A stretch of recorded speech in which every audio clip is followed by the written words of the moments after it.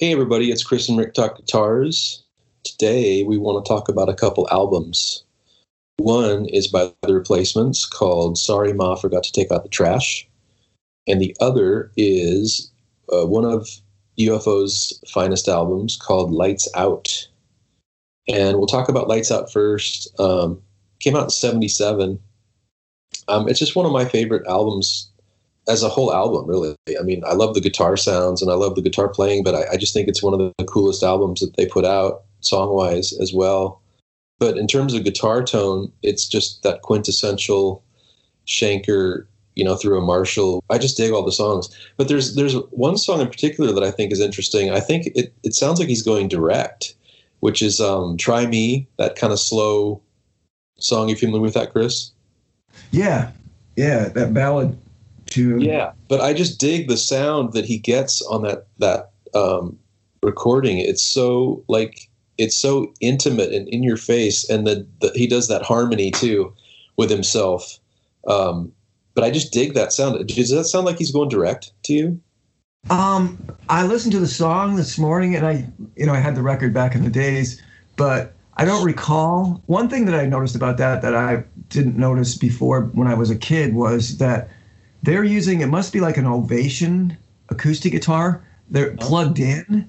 So it's really interesting because they're using that sound that the entire acoustic guitar industry took years and years to try to get rid of, but they're using it creatively on that record. Did you notice that? It's like that quacky Ovation acoustic guitar sound. So it's not mic'd, it's like electric. And I'm guessing it's an Ovation because at that time they were really popular, but it has that sound. But the way they use it on that record is really interesting because it works. It works well, but it's that quacky, sound that so many pickup companies have tried to get rid of. So that's what I noticed. And it's on that song, too. Oh, got it. That's so funny. Yeah, you could be right because, I mean, those guitars were all over. Everybody was using an Ovation at that time. I mean, it's insane. All the footage I see of people playing acoustics back then were playing Ovations at one point or another. I think Paul Simon was playing one too for a little bit, but yeah, I just think in terms of guitar sound, it's just he just gets such a cool sound. It's such a unique sound. I never really knew until I think you told me that he was playing through a wah that it was on, but it was just, he found a sweet spot and left it there. Cause I kind of always wondered how he got that quacky, kind of cool, mid-rangey guitar sound. But once you find that out, and it's like you want to experiment with it and get it because it's just such a cool, because the guitar cuts through, but it's still got that squishy kind of cool overdrive sound. But it kind of cuts through in a really cool way. Yeah, no, a lot of people use that, and I didn't realize that until much later because that's that nasally, honky guitar sound that just totally punches out. And I'm like, how are they doing that? And yeah, a lot of people did that, but he was pretty famous for that. But no, that record, listening to it again after, some time, one of the things that stood out to me is how restrained and deliberate the playing is on that. It's so not what happens on a lot of records anymore. It's we all know what Michael Schenker's capable of, but he's playing a lot of just totally in the pocket, restrained parts that just kind of fill out the rest of the song. If you listen to it on your own, you're like, he must be going crazy. He could be ripping or adding riffs or whatever, but he's just playing these really deliberate parts. But when you look at the sum of those parts and what they create, that's the way a lot of songs were created back then. It's kind of the really dry drum sound, and then you've got the rhythm guitar and the keyboards, and then another rhythm guitar part that he's playing that's really simple but works against the other guitar part. There's a lot of that on that record. Yeah, I think that's a really good observation. Also, for me, again, it just reinforces the fact that, or reinforces for me why I'm drawn to him as a player so much is his melody. He's such a melodic player. I think people think of him as a shredder, which he is, but kind of like you were saying, he doesn't just wank. He tries to find melodic phrasing and good note choice for whatever passages he's playing. And I think this is a really good album to showcase that. And so I'm drawn to melodic players and melodic songwriters. And again, this album really just epitomizes that for me in terms of some of his playing. And again, Love to Love is one of the coolest songs, I think, by them. And that's got some cool guitar stuff in there as well. What are some of the key songs on that album that you dig guitar-wise? Well, that was great. That the intro, the way that song unfolds on this record, and even more so on the live album, what is that, Strangers in the Night, is it's got that eerie, like, kind of Exorcist sounding, like, piano or keyboard part in the beginning, and they just build upon that, and it just, like, creates a lot of excitement live. I've seen them live, but not with Schenker. And I think that one has a pretty prominent, like, plugged-in acoustic guitar, too, if I remember correctly. But that's a great one. And I remember working that solo out as a kid, the first solo, the one where it's, really melodic part, and I love to play that. Schenker's got this thing going on where he's got this, I don't want to say boogie, but the way he swings some of those lines really fast, where he's playing melodic and then he goes into this thing, it's just mind-blowing. For me, I mean, thinking back on those days when I first, when I first discovered UFO, for a lot of kids, it was, Eddie Van Halen was the guitar god, right? And for some reason back then, I wasn't really that into Van Halen, even being a guitar player. Michael Schenker was my Van Halen. He was the guy that I just thought was a god, a guitar god, and I just wanted to do that. I just wanted to be him. I just thought he was amazing. And I think it was his melody. I mean, you're right. He can shred. He can go really fast. But just like the lyrical playing, which Eddie Van Halen is totally capable of. But in the context of the band UFO, I think Schenker got to shine a little bit more because, the hook, the nature of the hooks of the songs and stuff like that. So, yeah, I loved him. Well, and I totally dig what you're saying about Boogie. I think you're absolutely right. And he captures a feel and a tempo, like Too Hot to Handle, for instance, like that song, like just the chords he's playing and the way he's playing them, and then also just the lead stuff he does on that, to me, kind of typifies what you're saying about a boogie or kind of a capturing a feel. And that's the way he played. It's like, it's a lot of feel. That's what I get from his playing, feel and melody. And yeah, like you, I was drawn to that when I was young too. It just grabbed me. It's just like, this guy knows what he's doing. It's like, even when he's just playing chords, it's like he's not just, I mean, there's a rhythm to it and a feel to it. And yeah, it's kind of cool. Too Hot to Handle for me came to my mind when you said boogie. I mean, what do you think about when you hear that solo? It starts out like, I think with a couple of bends, and then he goes into that thing where he's just like, it's like got a really swingy, really fast swingy element to it. And I guess, you could call it like a boogie feel, but I mean, I could never do that. I mean, I would just start working his solos out and get to a little passage like that, and I'm like, fuck you, I can't do that. It's just, I mean, it's part of his unique style. And I love that about him. And that just makes all of like the soft, lyrical, melodic stuff just that more powerful, because he's in that mode, and all of a sudden he does these passages where he just like flies down the fretboard. So it's not like wanking at all. It just like fits together at point A to point B with, point B1 in the middle. Yeah. No, I totally agree. And especially that song Too Hot to Handle, I think that lead is one of the coolest leads I've ever heard, just because he's not just trying to wank, he's trying to match the chords that are underneath, and he's trying to put together these phrases that, that communicate, whatever he's feeling. Yeah, I totally hear what you're saying. And again, yeah, as a player, he was one of mine, definitely when I was younger, for sure. I mean, he just stood out. I heard Lights Out, and then a couple of other early albums, and just like, I was captivated by that guy's sound. Like, again, like, just his sound alone to me. And again, as we talked about it, like, it's his fingers, it's the way he plays, it's the guitar he's playing.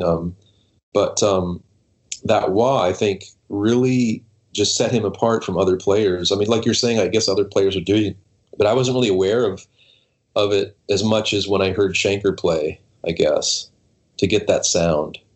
What are some other players that were doing that back then? Mick Ronson was a huge Oh, that's right. And Frank Zappa was really into. He would use a wah, but he'd also use other things to get that honk, kind of like that frequency to poke out. But those are a few that I can think of off the top of my head. But yeah, I've played around with that. It's cool. I mean, if you dig out a wah and do that and kind of search for a frequency that really pops out and makes it sound great. I mean, you can get a lot of ideas because it just changes how everything just kind of responds when you play. Even it's a really interesting thing to try. Yeah.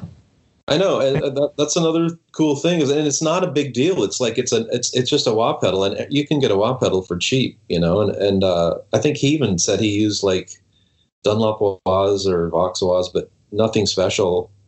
Whatever he had on hand, but that's an easy thing to do if you're a guitar player, just to try something new, is just to mess around with that wah-wah pedal and try to find a sweet spot that you dig. Yeah, I've kind of messed around with it too, and it's kind of fun. But yeah, so that album for me is just one of my favorite albums, just from a song perspective and definitely from a guitar perspective. So I always put that on, consistently every now and then and just kind of geek out on it. And I've been doing a lot of listening with headphones lately too, which is super cool. And I've just really gotten into all the instruments and the sounds, and so that's been really cool for me lately. Let's talk about the Replacements album. Why don't you start in with that one? All right, yeah.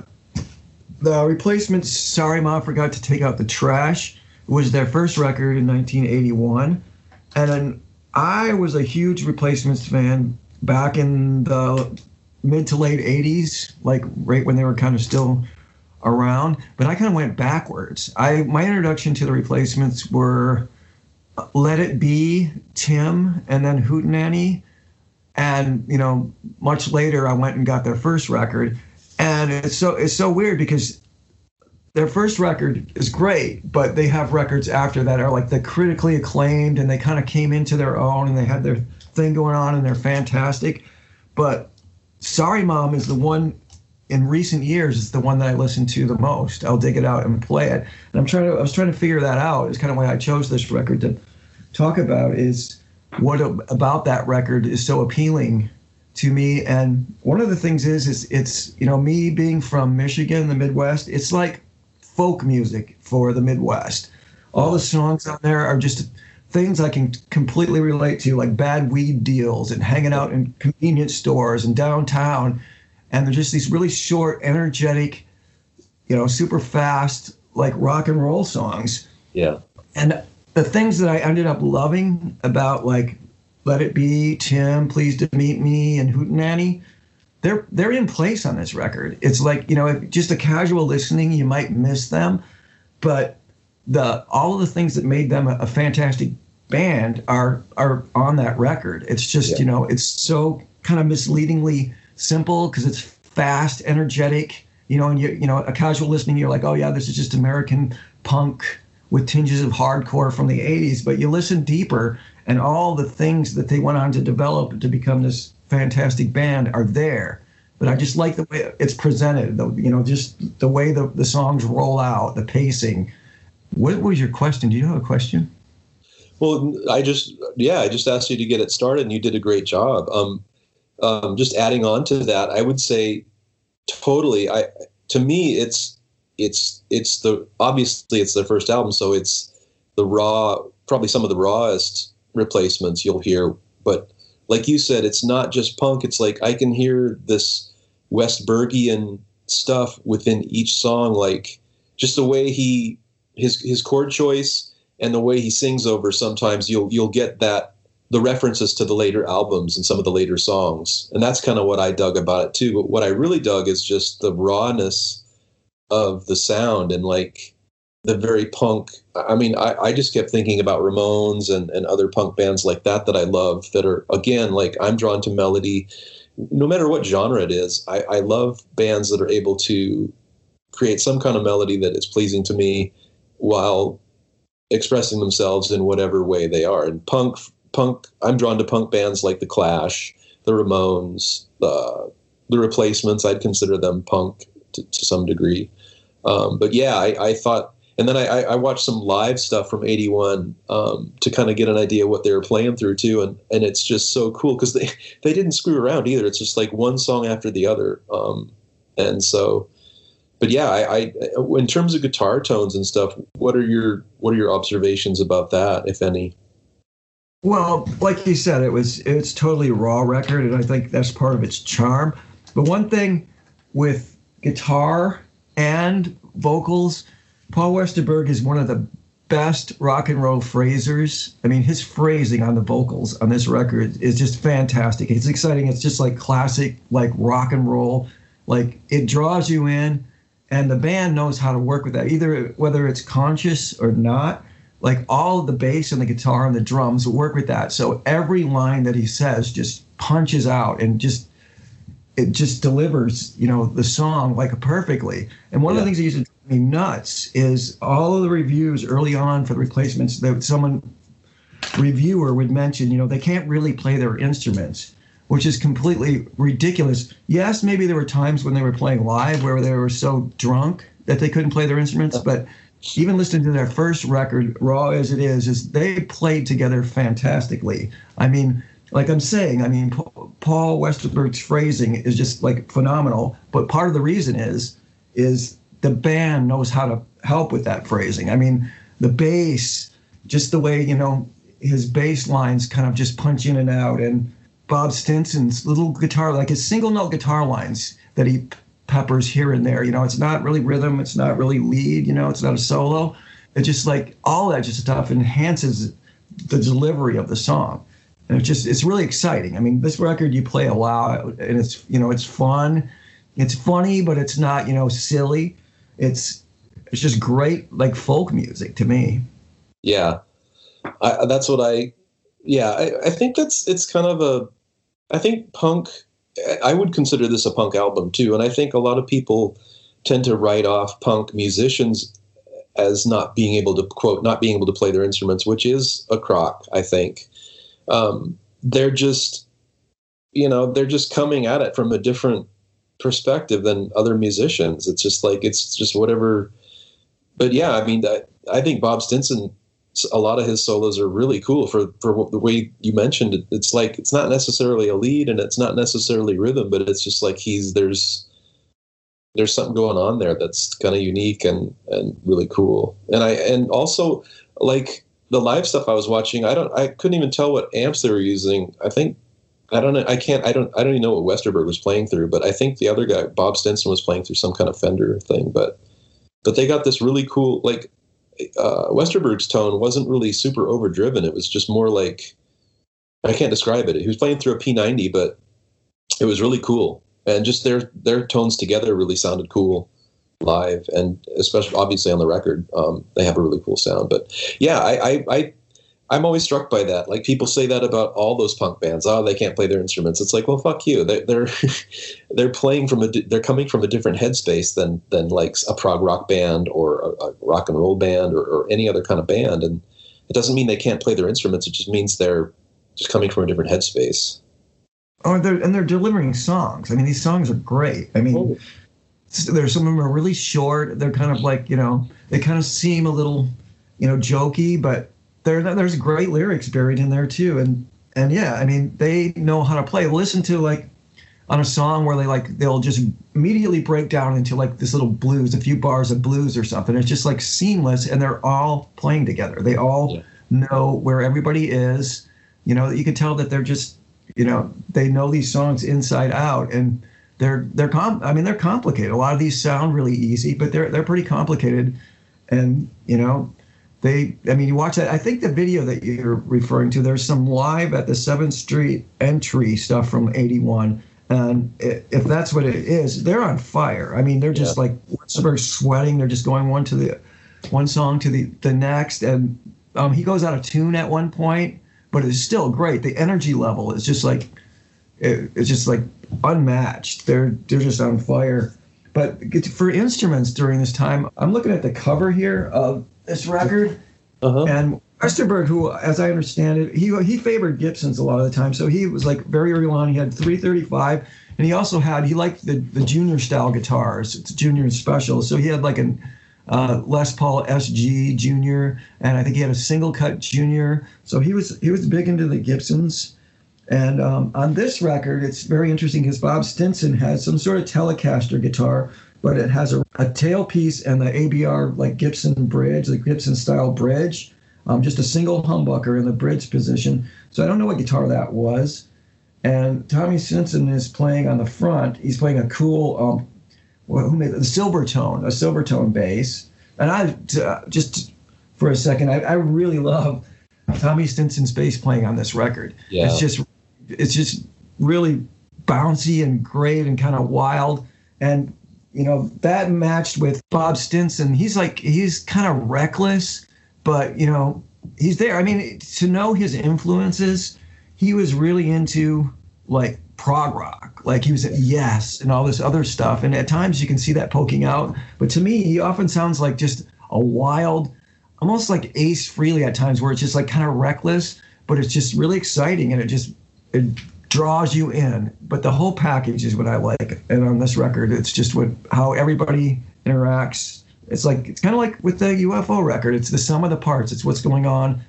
Yeah, I totally agree. And when I was watching that live footage, I was really focusing on Tommy Stinson. He's a great bass player. I mean, even he was super young back then. He just, I don't know. I think he had this innate sense of how to play. Yeah, I was really, really getting into it. And like you say, I think that's the recording, the one you referred to. I think that is the one you were talking about. They're in this little club, and they're just busting out the song. They don't even count the songs. They're just like, they end one song, and then Westerberg grumbles something into the mic, and then they start another song. It's like, it's insane. But it's very energetic. It's very exciting. You can see, and like I was saying, in some of these songs, there are little passages where Westerberg's singing over a chord progression, and it's hinting at these other songs coming out in the future. And that's what I dig, is just to kind of see the raw talent and potential of this band and him as a songwriter in these early recordings. That's kind of what I really dig about it too. Yeah, there's the hooks. I mean, they're in there, and they're great. I mean, I like this record. I do like what it hints at, too, but I just like this record. I mean, yeah. I hate music. I mean, some of these songs are, you know, Johnny's Gonna Die is great because, you know, nobody was surprised that it turned out to be true, but it has that groove that will pop up again later. It's that totally, like, groove, like I think like from Tim, like Swingin' Party or something, where and that kind of interplay on that song I really dig. Bob Stinson's guitar, he bunks a few notes here and there, but it's totally in the spirit, and you know the tone and everything is there. My thought on this is they picked a good guitar, a good amp, and turned it up and just had some songs. Yeah. And I mean, no one's gonna like write a book about the tone on this record, or I love the tone that Gibson P90s get with a cranked amp. So, you know, I'm sold on that for, you know, everything. But some of these songs sound like they were recorded at different times in different sessions in different rooms. So that kind of adds to its charm. It's just like one after the other, these short little folk songs that they sound different, and it's like they didn't take, you know, 6 weeks to get a snare drum sound. You know what I mean? It's like stick it in a room and turn it up and play. And the performances on this record, to me, do capture a lot of that spirit that's you can see in that video, where it's like, wow, this band is you know, off the hook, and it's there in this recording for me. And I think that's another reason why I like it.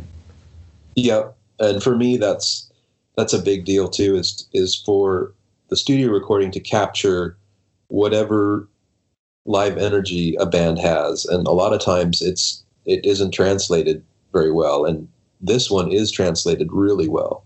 And that's one of the things I dig about this recording too, is that it captures the live frenetic energy that this band just puts out in the studio. And like you're saying, yeah, they wouldn't tolerate some engineer trying to get drum sounds for 20 minutes. They didn't have the attention span, right? It's like, and that again, like that comes through in their music. It's like they're not screwing around. They just have this inside them, and they want to get it out. And there's no, they don't want to screw around with anything that's going to distract from that. they weren't screwing around, but they were screwing around their entire career in every other respect.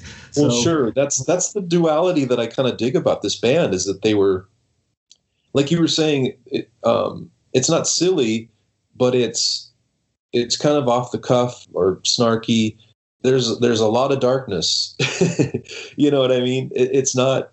I mean, the Replacements are dark, man. It's like there's some dark shit coming through everything that they produce. But again, that's part of the intrigue about this band and about Westerberg as an artist. For me, it's like just this duality. I mean, the whole thing is that they were always self-sabotaging themselves, right? They're their own worst enemy. Like in interviews, they were, just taunting the interviewer and saying crazy shit. And when they were on tour, they were burning their per diem money and stuff. Like it's all kind of captured in their music, which is kind of cool. Yeah, we should circle back to a little bit more UFO because we spent so much time on Replacements, which I don't mind, but I mean, I don't want to shortchange UFO. Let me ask you something. Did you have when you were a kid, did you have the Strangers in the Light live record? No, I didn't. Do you have it now? No. Oh, you definitely need to check that out because I love Lights Out, the studio record, but you should hear the versions on the live record of that. Like, you mentioned Love to Love. Yeah. That song live is just amazing. I mean, if you've never heard, I definitely recommend live versions of that song, yeah. Yeah, well, maybe you probably heard it. It's pretty famous, but that's one of the best live records, live rock records. It's really, really good. So you should definitely check it out if you don't. I mean, check it out. I'm sure you've heard it before, but like it's worth owning now and revisiting. But because that was the one thing that when I was listening to Lights Out, the production was kind of jarring at first because I was so used to it. I didn't have Lights Out when I was a kid. I had the live record and I played it all the time. I have Lights Out now, but I haven't listened to it in a few years. And when I first started listening to it, and that song in particular, Love to Love, I'm like, wow, that sounds completely different. I mean, it's got the same eerie keyboard, but it's just like, it's that studio. It's really clean, tidy studio production, which I'm not saying is bad. I actually like that in 70s records, but it's just, that song translated really well live. All those songs did that are on the live album from that record. Yeah, I think they were a great live band. And again, like you're saying, I think UFO especially, maybe a lot of the live vibe didn't completely translate over into the studio stuff, but I dig kind of, there's this weird ambient, I don't even know how to describe it. I mean, there's obviously reverb and things like that, but it's done in a way that's not overbearing, but it adds this eerie kind of cool ambient sound to the recordings that I dig. And especially on Lights Out, I hear that, especially on songs like Try Me or even Love to Love for that matter, which I dig, and I don't really hear so much on newer recordings. And it's probably, the irony is it's probably some of the limitations of the gear at the time, but it just has such a cool sound to me. Do you know what I'm talking about? I think I do. Yeah. It's probably a little bit of the compression that everything has from the tape. It's a pretty dry recording. I mean, I know I can hear the reverb. There was one song that struck me. Oh, Getting Ready. Yeah. That's another one where you can really hear the acoustic guitar. But that's an example. That song is an example of like, I was a modern guitar player. If you learn that song, it would be really hard to play with that much restraint because it's really focused. It's there and it works really well. As a listener, you're like, yeah, we don't need to add these little flourishes and all these little things on these chords. Just play the chords and you have a bass over there, you have keyboards, just play a really restrained part and it'll all work. The sum of the parts will make it work great, which I struggle with as a guitar player all the time. Like playing, I have a guitar part, okay, I can play it like this. I find that it sounds better when I just dial it back, play it just a little bit more focused. And, sure, I can put this fancy little riff between the chord changes, but maybe I shouldn't here, you know what I mean? We have a bass player there that will fill in something and, another guitar. And that's what struck me on this recording is just like everything was, pretty thought out. There's energy. I mean, the songs are good, so there's a lot of energy, but it's a classic 70s style record, the way it's made, in my opinion. Yeah, but I think that's a great observation, is just restraint. I mean, I think we're all like that. We all, especially guitar players that come from that guitar slinger era. But yeah, I think that's the word I would come up with, is restraint. And the rhythm tracks that he puts down are just awesome. They're just great because they have such feel, and they just support whatever he's doing on the leads so well. But there's not a lot of embellishment or a lot of messing around under there. It's just a straight, nice feel rhythm guitar. Yeah. And another thing I just marvel at every time I listen to those recordings is the singer, Phil Moog. Or is it Moog or Moog or whatever? You know, I never do. I always Moog. I don't know. I'd have to ask him, and I don't have his number. Singer. Like, what a great rock and roll singer. I like every song. It's just like, yeah. Anyway, his lyrics are really coolly weird too. I remember I didn't really, I wasn't a huge lyric person back then. I just liked the hooks and the melodies. Yeah. But there's some footage of early UFO where he didn't quite have the lyrics down yet. It's just hilarious. It's just something that doesn't make much sense, but who cares? Yeah, it's rock. Oh, and you're right. I mean, he was a great singer, and he had good phrasing too. He had great rock and roll phrasing. So. Yeah, this is good. And having, being a good singer with a good phrasing, it never hurts to have the kind of band that both of these bands have behind them when you're delivering them. That just takes it to the next level. Yeah. And I would even say he used great restraint as a singer, right? It wasn't like he was getting into his own voice and trying to do all this crazy shit. It's just, he served the songs really well with his voice. He had a unique, cool rock voice that just served the songs. Again, I think that it just appeals to everything that I like in some music and songs, melody, restraint, feel, all of that stuff. Both of these albums, I think, kind of fit or appeal to all of those things that I dig about music. Yeah. Hey, did you ever see UFO live in the 70s? No, it's one of the things I really kicked myself about too, because they were playing, I think they played the Paramount and all kinds of cool places, but I never saw them live. I saw them once, but not with Michael Schenker. I saw them with Paul Chapman, and they were still great. Yeah. Paul Chapman was a good guitar player, but nobody can match Schenker. But what Paul Chapman did in that band was really good. I mean, the band didn't go completely downhill when Schenker left, but there's no matching Schenker. I mean, yeah. I mean, the way he plays is just so unique, and the sound he gets is so cool. Yeah. And yeah, I mean, those are big shoes to fill in any band. So, but yeah, that's the one thing I wish I would have saw when I was young is that band live, because I'm sure it would have just been crazy cool, Yeah. I saw him with Cheap Trick and UFO, probably in 82. Right. No, it was the Wild, the Willing, and the Innocent tour, whatever that was. Oh, that's cool. Did you see the Replacements live? I did. I saw them a couple times. It's weird because for a long time there was a semi-famous Ann Arbor show that a lot of people were at where like Bob Stinston didn't show up. It was like classic Replacements, and they had some waiter or something play guitar for them.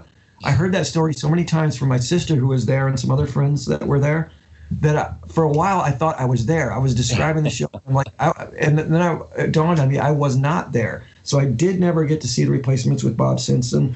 I saw him with Slim Dunlap in probably 87 or 88, maybe 89. And I saw their reunion show here at the Paramount a few years ago, which was great.